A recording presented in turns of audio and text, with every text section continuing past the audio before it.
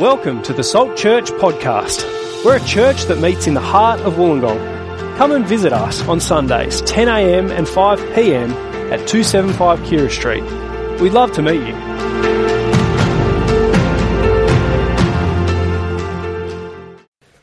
Good morning, everyone, and great to be with you. I'm Michael, lead pastor here at Salt. If I haven't met you, great that you're with us. If you're new, welcome to Salt. Great to be back from holidays. We had an enjoyable time. Hopefully you all look a lot more refreshed than I last saw you a couple of weeks ago. January's that time of the year, isn't it, when everyone's just a little bit happier? This is just my imagination. A bit more love going around, a bit more relaxation. Hopefully that's been the case for you. I know that's not the case for everyone. Some people have been working, some people are going through difficult times. But I'm really excited to be here, January, New Year, making disciples at Salt for another year.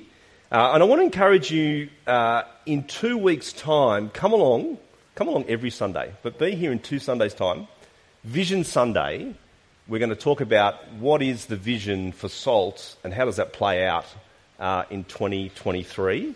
We're going to talk about things like what are our plans for a new home for Salt. We've been talking into that last year.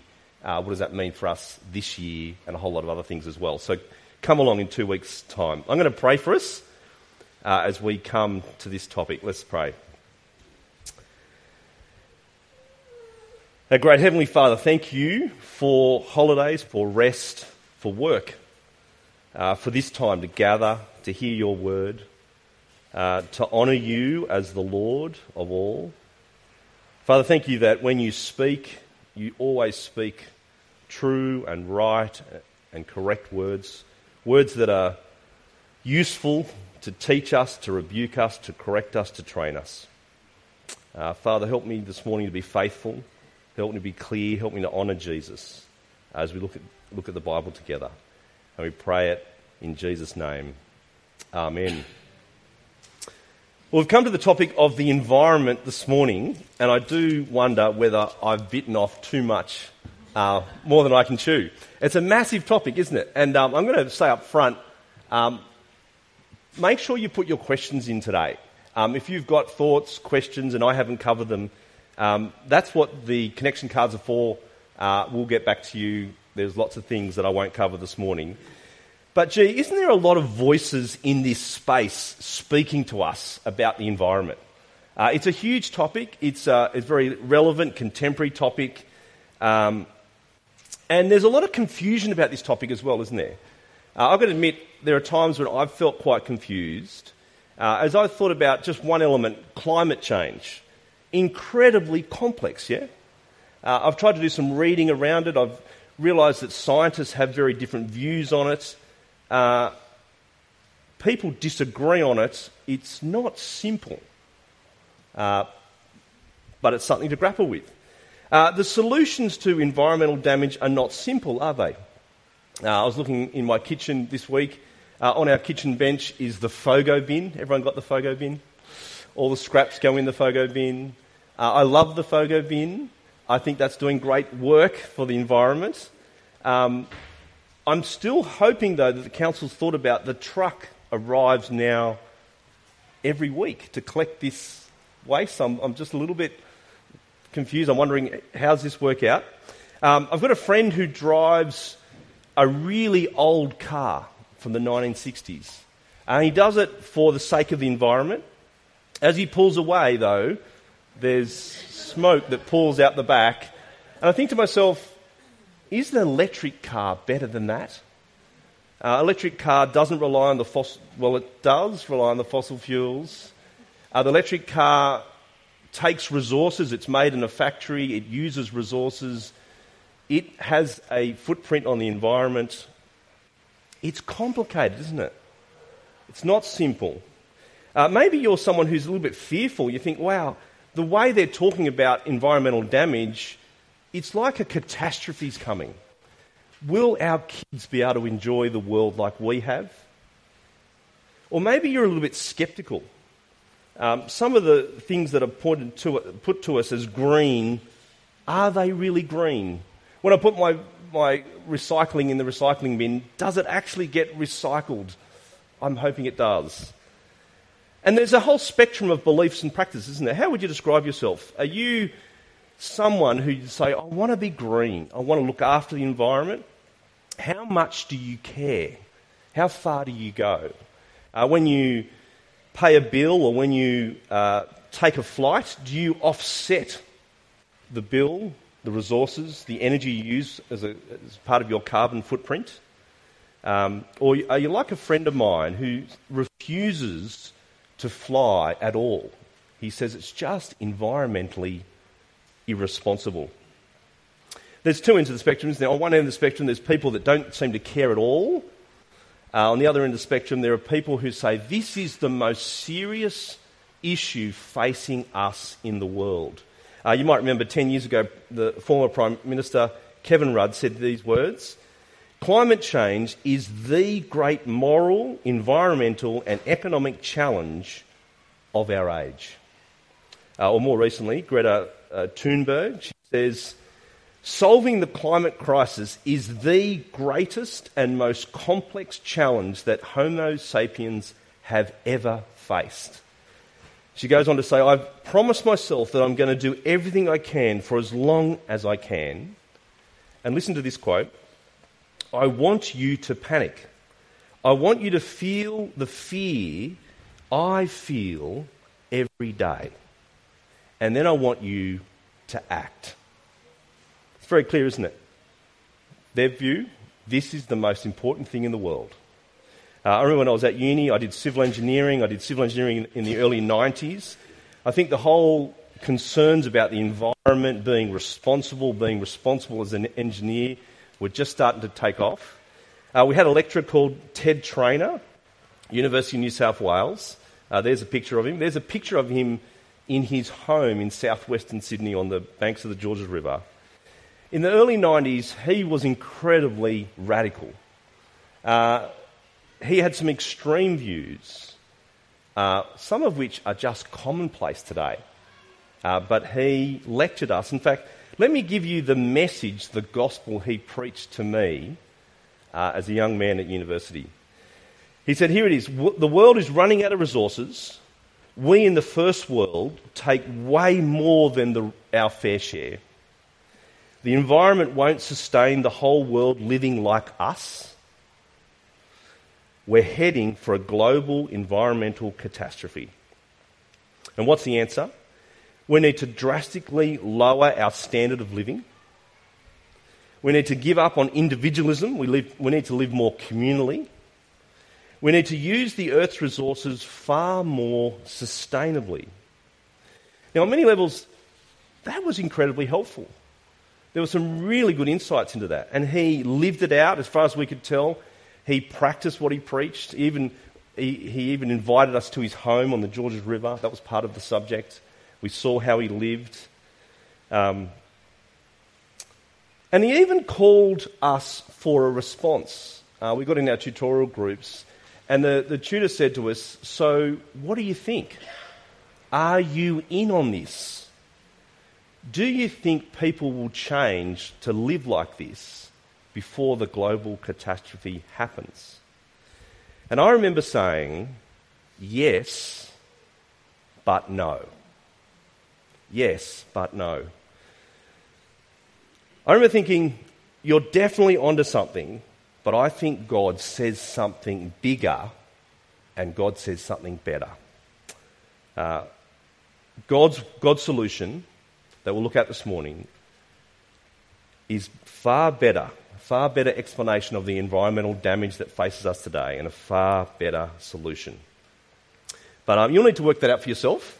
If you're not a follower of Jesus, glad you're here. Great to explore the Bible with you. Come with me on the journey. Here's how we're going to tackle it. We're going to do something big this morning, so stick with me. I know it's warm. We're going to do, in some respects, what we always do at SALT. What does the Bible say about this? What does God say about this? That's the perspective we're looking at. We believe God's word is good, it is helpful, it has the answers to all of life's problems. But we're doing it in a topical sense, in the sense that we're going to look at parts of the Bible that are relevant to the environment. But then we're going to do something even bigger than that. What does the whole Bible say about this topic? What does the whole message of the Bible say to us about caring for the environment? In other words, let me paint it out for you. Here's the structure. What do these big moments in God's message, in God's salvation history, have to say to us about the environment? God creating the world, mankind rebelling against God, a judgment that is upon us. What difference does Jesus' death and resurrection make to caring for the environment? What difference does heaven and hell and the judgment day make to caring for the environment? And as we think about these things, we're going to need to think about where we sit in this plan of salvation. And where do we sit? We sit between the resurrection of Jesus and the life to come when Jesus will return. That's where we sit. And hopefully by the end of the talk we'll work out what are we to do as we sit in this part of history, looking back to the cross, looking forward to Jesus' return. And I want to point out some alternative views along the way. So here we go.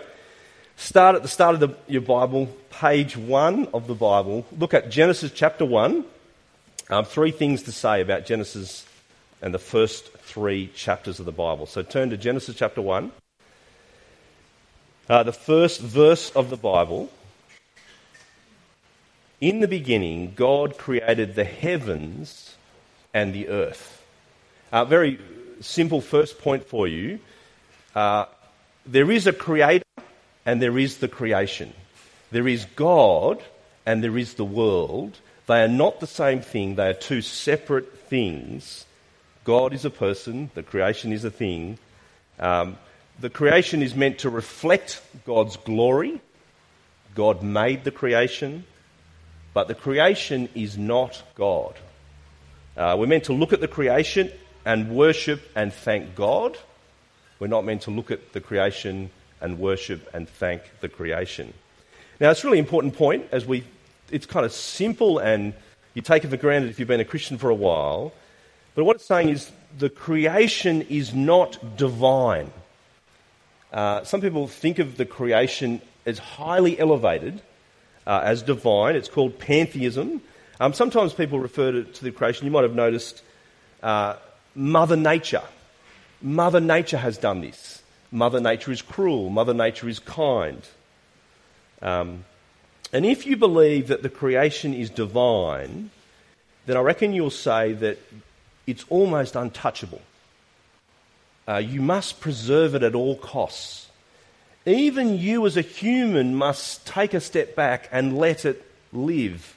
It is divine. It is to be worshipped. It is God himself. That's not what the Bible's saying. The Bible's saying there is a God. He is the creator. He made the creation. They're 2 separate things. Now, the other thing from this first verse and the idea that there is a God, he is the ruler, and there is a creation, is a pushback on materialism and atheism that says there is no God. There is only material things to be enjoyed, to be worshipped. All that we have in our world, all that we see is all that there is. There is no life to come. There is no God. That will have a very different answer to environmental problems, won't it? Because if you believe in materialism, if you're an atheist, if you say there's no God, I reckon there's two directions you could go. You could easily go into the way of abusing the environment. Why not just use it all up? As a friend of mine who I went to university with, what does it matter? He was an atheist. What does it matter if we're the last generation to use all the resources? Why do we need... who are we answerable to? Can't we just do what we think is right?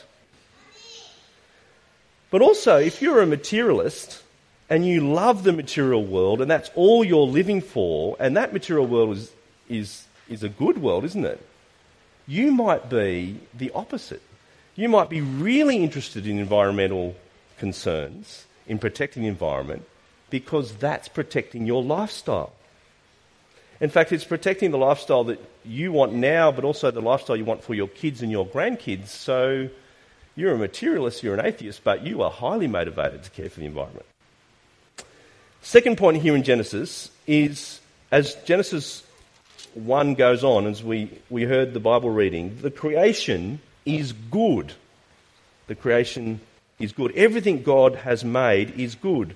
There's lots of repeated phrases in Genesis chapter 1.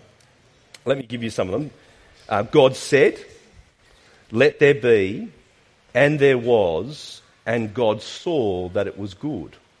As each part of the creation, he speaks into being, then it becomes reality, and he says it was good.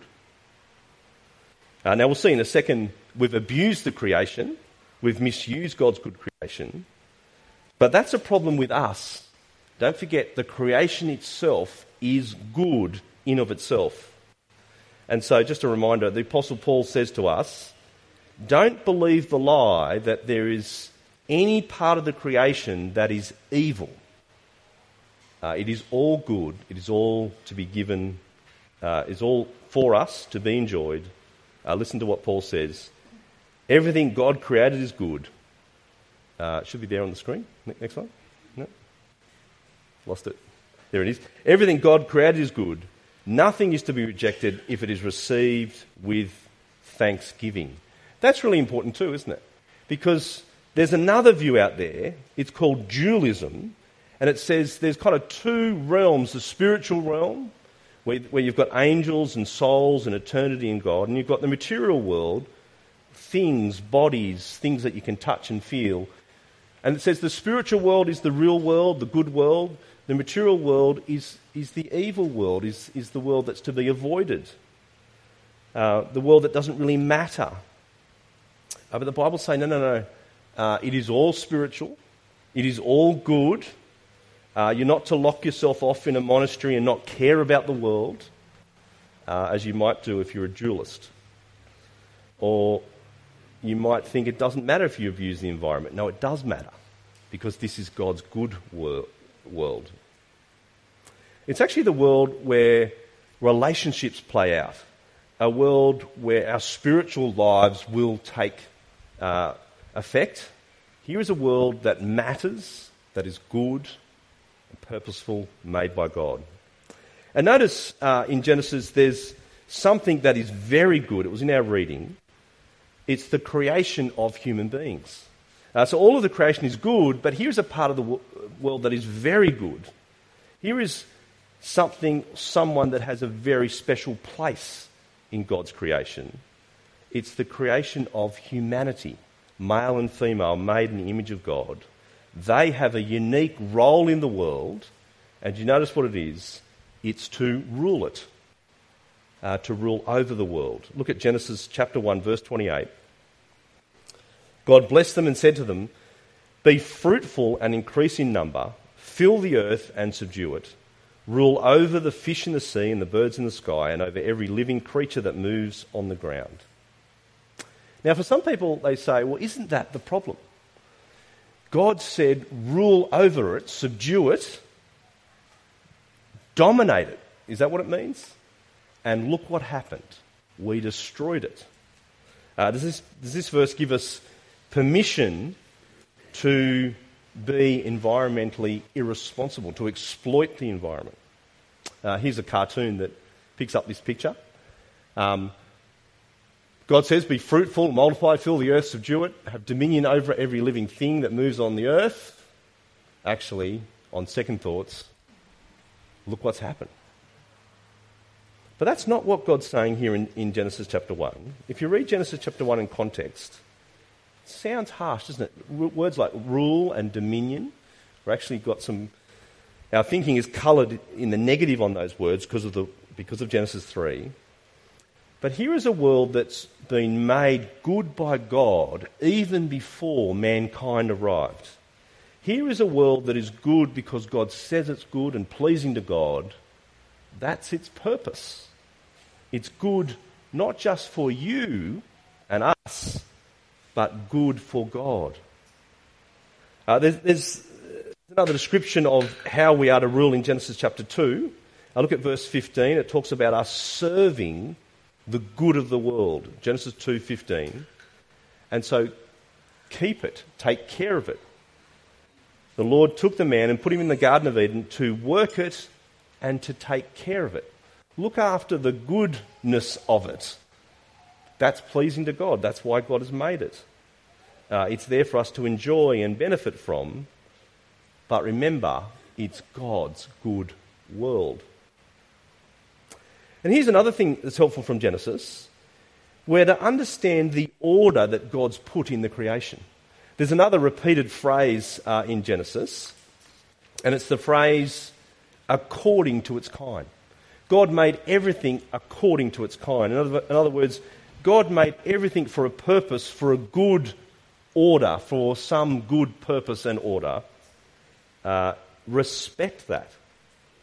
Wisdom tells you, use it in that way, that certain purpose. Wisdom says, learn that way. Use the creation for the good that God intended it. It's in the book of Proverbs. Here's a few Proverbs for you. The one who tends a fig tree will eat its fruit. That's what a fig tree's for, to eat fruit. Look after it, care for it. It'll produce fruit for you. That'll be good. That's what it's for. It'll be good for you, and it'll be good towards God. Or Proverbs 12:10 pushes a little bit further. The righteous care for the needs of their animals, but the kindest acts of the wicked are cruel. What does it mean to be righteous, to live in right relationship with God in regard to the creation? Care for the animal that produces for you, that works for you. It's kind of like the idea, chickens are good, aren't they? They're good for eggs, but as you use the chicken to produce eggs, care for the chicken. That's part of God's good order and world. Kind of says something to us, doesn't it, about the food that we buy. As we think about the food that we consume, does it mean that I've contributed to a market that treats animals cruelly? Am I contributing to a market that cuts corners in God's good creation as I buy this product? Will this product arrive in landfill, or will this product pollute our oceans? Are kind of Christian questions for us to consider. And then there's the issue of sustainability. Take a tree, for example, made for a good purpose, made for lots of good purposes, isn't it? Made for us to enjoy its shade, it produces oxygen, what does it do? It feeds and houses birds, it's good for paper, it's good for timber to build shelter. So use that resource for the good that's intended, all of those things. But wisdom says do it sustainably. If you cut down all of the trees, it's quite obvious, isn't it? Eventually, there'll be none to produce any houses at all, or none to produce oxygen, or none left to enjoy as a forest, or none left for the birds. And so I reckon as we think about using the earth's resources in God's good world, it's right to stop and ask the question, is this the best use of this precious resource that God has given us? It's not there for us to abuse. It's a gift to be used according to its kind. It's good. And that can be tricky, can't it? And that can mean different answers for different ones of us. There are kind of lots of different ideas floating around on this, and we might disagree with each other, but quite simply, there aren't endless resources. And you have the opportunity, and I have the opportunity, to use this resource to buy this thing. It's right to ask, can I do without this thing? Can I recycle this? Do I actually need to buy anything at all, or can I use recycled materials? How long will this thing last? How long will it until it lands in landfill? It kind of questions it questions our consumerism, doesn't it? That just because I can afford to buy a new mobile or a new car, does that mean that I should?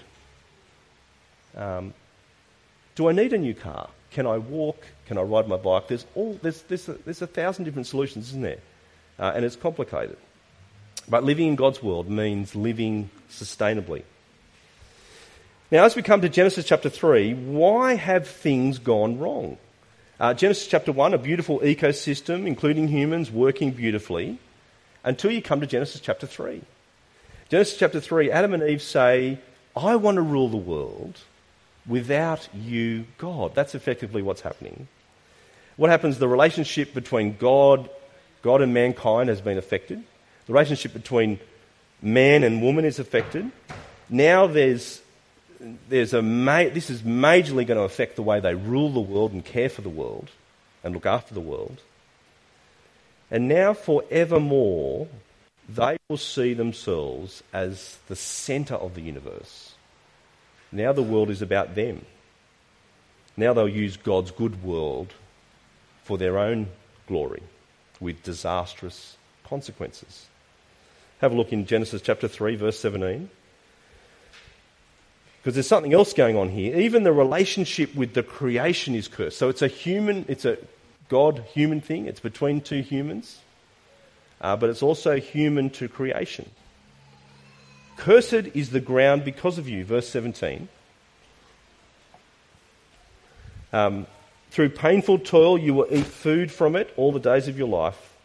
It will produce thorns and thistles for you, and you will eat the plants of the field. And so what do you see there? The environmental issues we're facing today, why are they the case? Well, one reason is the creation is corrupted. It is cursed. It is now fallen. It is not what it used to be. It is broken. There's a big element of that.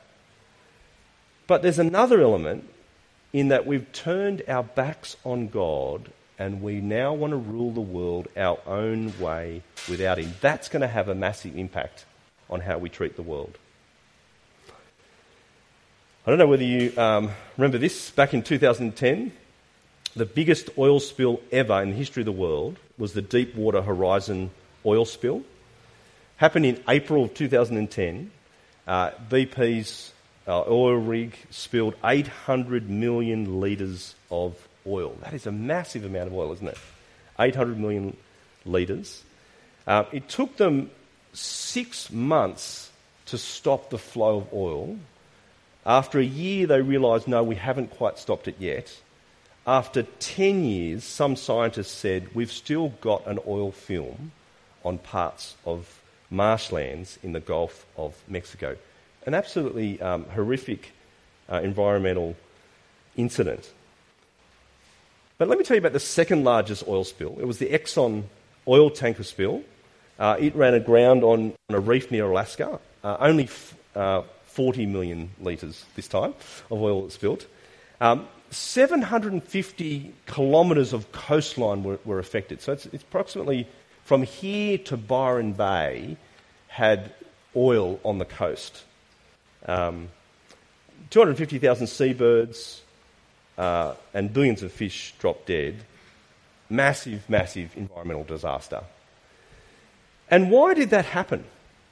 What was all that about? There's several things they realised happened. Firstly, the shipping company didn't have all their safety standards in place, including care of their workers, getting the rest that they needed. It was partly because they realised the government had relaxed the rules and partly because the company wanted to maximise their profits. And then they investigated the captain of the ship and realised he wasn't doing his duty of navigational watch, and he had a history of being drunk at the wheel. You see, it's not just that the creation itself is cursed and there's a problem with the creation. There's a problem with us and the way we treat the creation.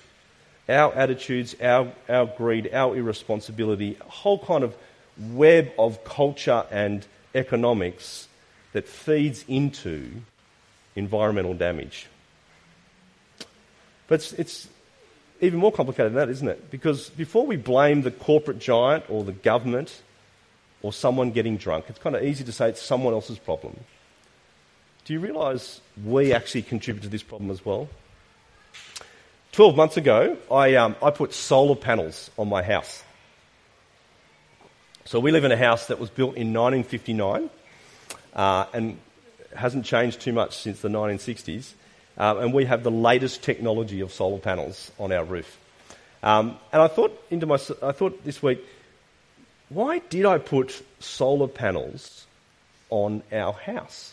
Why did I make that investment? What motivated me? On one level, it was the engineer in me, it kind of just makes sense. I've always thought we've got so much solar energy in Australia, why not capitalise on it? It just doesn't make sense not to. I grew up in a family where my dad had that kind of engineering brain. He made his own solar-powered hot water system just for something to do, to show that you could do it. Study these things at uni and whatnot. But in the end, I looked at our electricity bill and saw that it was massive. We're a family of 5. And it was a challenge to me. Am I motivated more by the money I'm going to save? I've still got to pay back the solar panels. Am I motivated more by the money I'm going to save? And it questions me, what am I going to do with that money? Or am I motivated more by the environment? It's a real challenge. And the problem, Greta Thunberg says, is huge. But listen to what she says. She says, the main solution, however, is so simple that even a small child can understand it. We have to stop our emissions of greenhouse gases. Well, I want to disagree with her. I don't think it is simple.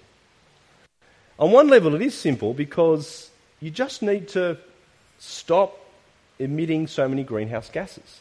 But why is it that we have so much trouble doing that? It's kind of like world poverty, isn't it? World poverty, the problem is not that there isn't enough food. It's much more complicated than that. There is enough food. There's actually something wrong with the human heart, isn't it? There's a far deeper problem, a much more serious problem with our world. It has to do with us as human beings, out of relationship with God. And so that makes you realise that changing laws, petitioning governments, making change to our lifestyles, getting the solar panels, recycling more, driving less, using the metal straw and the metal lunchbox and the reusable coffee cup. They're good things. They should make a difference. If they don't make a difference, don't do it. But they're actually band-aids to a much more serious problem. They won't save the planet. We've actually got a terminal disease, a much more serious problem. It's our rebellion against God. That's what needs to be fixed. And you see it in the person of Jesus, don't you? When Jesus turns up as the solution to everything, what does Jesus say is the greatest moral challenge of all time? I'm sure he mourned the degradation of the planet that he made. But he mourned more for the people who were out of relationship with God. He warned, he mourned, he was in deep sorrow over people going to hell. What was Jesus all about? Look at Hebrews chapter 2. Flick over to Hebrews chapter 2, the second Bible verse that was read out for us by Amy. Hebrews chapter 2, verse 5. And you'll see, here is the man, Jesus, who is the true ruler of the world. And he rules for our good. Hebrews chapter 2 and verse 5.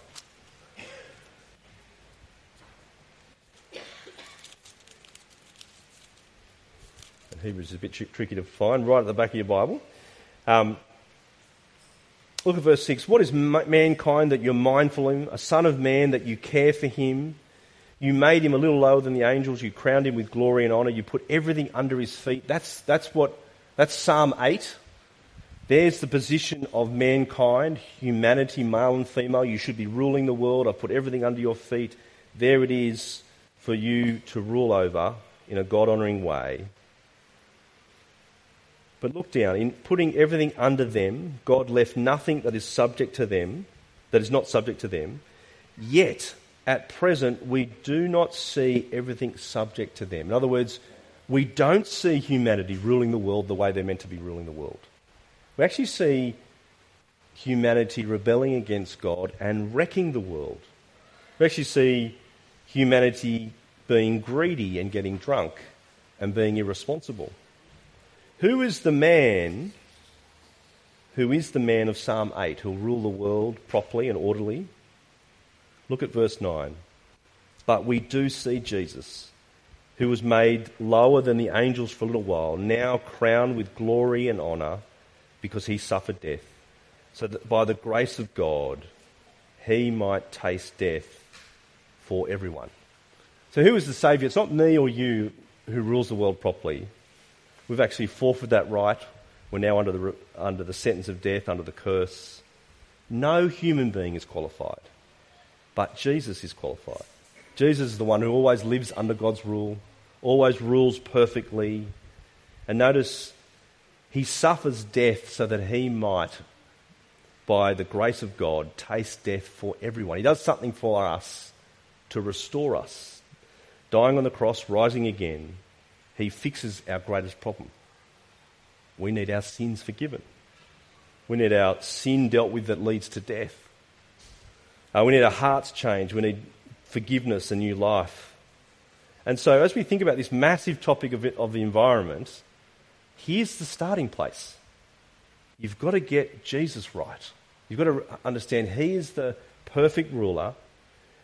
He is the one that will put us back in relationship with God so that we might actually care and rule the world in a way that pleases God and that works for his good. You've got to start there. And so I've got to ask you, have you trusted Jesus? Have you looked to him as the Lord, the King, the ruler? And I want to show you Colossians chapter 1 because there's massive implications for us and the whole planet as Jesus dies for us. So Colossians chapter 1, turn there. And verse 18, Colossians 1, verse 18. This is speaking about Jesus. He is the head of the body, that's the church. He's the beginning and the firstborn from among the dead, so that in everything he might have the supremacy. That's his lordship. For God was pleased to have all his fullness dwell in him, and through him, listen to this, to reconcile to himself all things, whether things on earth or things in heaven, by making peace through his blood shed on the cross. You kind of expect the writer of Colossians to say he reconciled us to himself, which he did, if you trust Jesus. He saves human beings, but he reconciles all things. There's something that's happened with the church, God's new people, new rulers of the world, but then there's something that's happened with all of creation. All of creation will be put right, reconciled towards God, in its right place before God, because of Jesus' death. So that's great news for the creation, isn't it? The creation is reeling with the effects of the curse in Genesis chapter 3, but it will be fully restored. It is now groaning. It's not what it should be, but it will be fully restored in all its beauty and all its order, giving glory to God. And so, what does the last book of the Bible talk about? Revelation chapter 2, as it speaks about the new world that's coming, the new heavens, the new earth. It speaks about a real physical creation. A place where there'll be no more mourning, crying or pain, where everything will be put right, where the new creation is not entirely different from this creation. It's more a completion of it, or the perfection of this creation. I don't know whether you remember that 1 Corinthians chapter 15, where Paul talks about our bodies being resurrected. Our bodies will die, it's like a seed in the ground, and then in the resurrection we'll have new physical bodies, but spiritual bodies that are new and completely different, transformed. You won't believe how great they are. It's a little bit like that with the whole of creation.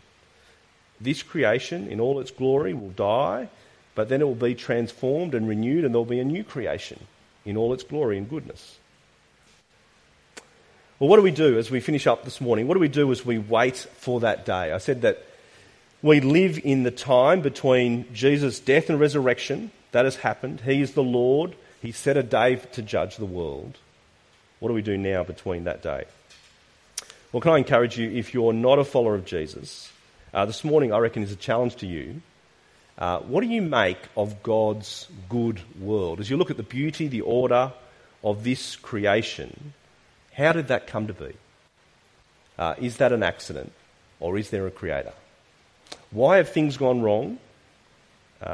What's going on in the hearts and minds of men and women that we've got ourselves in this situation? Let me encourage you to keep exploring that. Amy mentioned the Life course that's coming up on February 9th. Think into Jesus, think into what did he say, how is he the solution, all that we've talked about this morning in more detail. Come and get your questions answered there. But if you are a follower of Jesus, let me say two things this morning. First thing I want to say, what do we do as we wait for the return of the Lord Jesus? I want to say, let's wait for the new creation to come. The first point is not something to do in that sense. It's not environmental action, but it's to wait, to trust Jesus, to know that he has it in hand, to mourn the loss that's happened in our creation, to grieve, to wait in hope for the new creation to come. I think that's what we're to do as followers of Jesus. And to realise you're not the saviour of the world. You will not save the planet. That is not your mission. That is the mission of Jesus. Only Jesus can do it.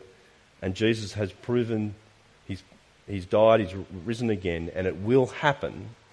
That's not your role. But get ready for that new creation. Wait for it. Help others get ready for it. But the second thing I want to say is something that is really practical and something that we can be doing, and that is start living for the new creation now. Flick with me to chapter 3 of Colossians. So one chapter over, or 2 chapters over from Colossians 1. Here's what we're to do. We're to become new people, think new thoughts, have new attitudes, now that we're Christian. Chapter 3, verse 1.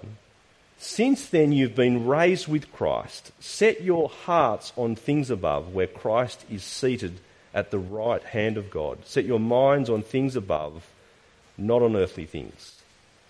And then go down to verse 5. Put to death, therefore, whatever belongs to your earthly nature, sexual immorality, impurity, lust, evil desires and greed, which is idolatry. And look down at verse 10. Put on the new self, which is being renewed in knowledge in the image of its creator. So as you look to that new heavens and the new earth, as you realise that you are a new person made in the image of God to rule the world under him, start doing that now. Start living in a way that pleases God now in relation to the creation. Work out what you can do to enact that out. If you put to death things like greed, evil desires, idolatry, you will make a difference to the environment. If you put on the new self and realise it's not all about me, I live in community, I live in a global community. I now want to love people that I don't even know on the other side of the world that are affected by the choices that I make here in my own country. Work out what it would look like for you to live as someone ruling your little patch of the world in a way that pleases God and loves the citizens of the world. Because isn't it true that all the environmental damage that happens always affects the poor and the vulnerable more than it affects us, who are majority wealthy in the world? If climate change is real, if climate change will affect sea levels, what does the average Aussie say? The average Aussie says, that's going to affect property prices. That's going to affect my waterfront holiday house. I live in West Wollongong on a hill. I think I'm okay. But for the poor, for those in the Pacific Islands, for those who live in shanty towns who effectively live on wharves, it will really affect them and their livelihood. And so, love your neighbour by caring for the environment and doing all we can. And it actually puts environmental action in a different frame, doesn't it? It's not to save the planet. Your efforts won't do that. The problem is far more complicated. It is far deeper. It required Jesus to come and die and rise again to fix it ultimately. It's not about saving the planet. And it's not about worshipping the creation. It's about doing it for Jesus, our ruler, and ruling in a way that pleases him. Ruling in a way that benefits other people, ruling in a way that means others can enjoy God's creation as well. And I reckon it's also done knowing that there is a global catastrophe coming that is far worse than climate change, as important as that is.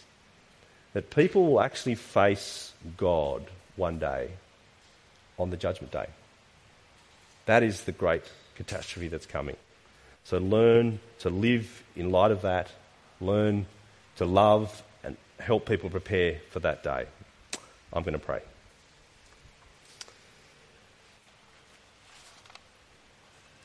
Our great Heavenly Father, we've covered so much ground this morning. We thank you for your good creation. We thank you that you are a loving ruler of our world. Father, we confess that we are responsible for rebelling against you, for mistreating your lordship, but also mistreating your world. Father, thank you so much that in your love and kindness you stepped into the world, that you have brought about a solution far bigger than we could imagine, a new heavens and a new earth. You've made us, again, rulers in your world that are pleasing to you. Father, we look forward to that day when things are perfected, when things are orderly, they're beautiful in every regard. But Lord, help us to prepare for that day now. Help us to be responsible rulers of your world, living rightly under you and responsible to you, loving our brothers and sisters and our global community. And we pray it in Jesus' name. Amen.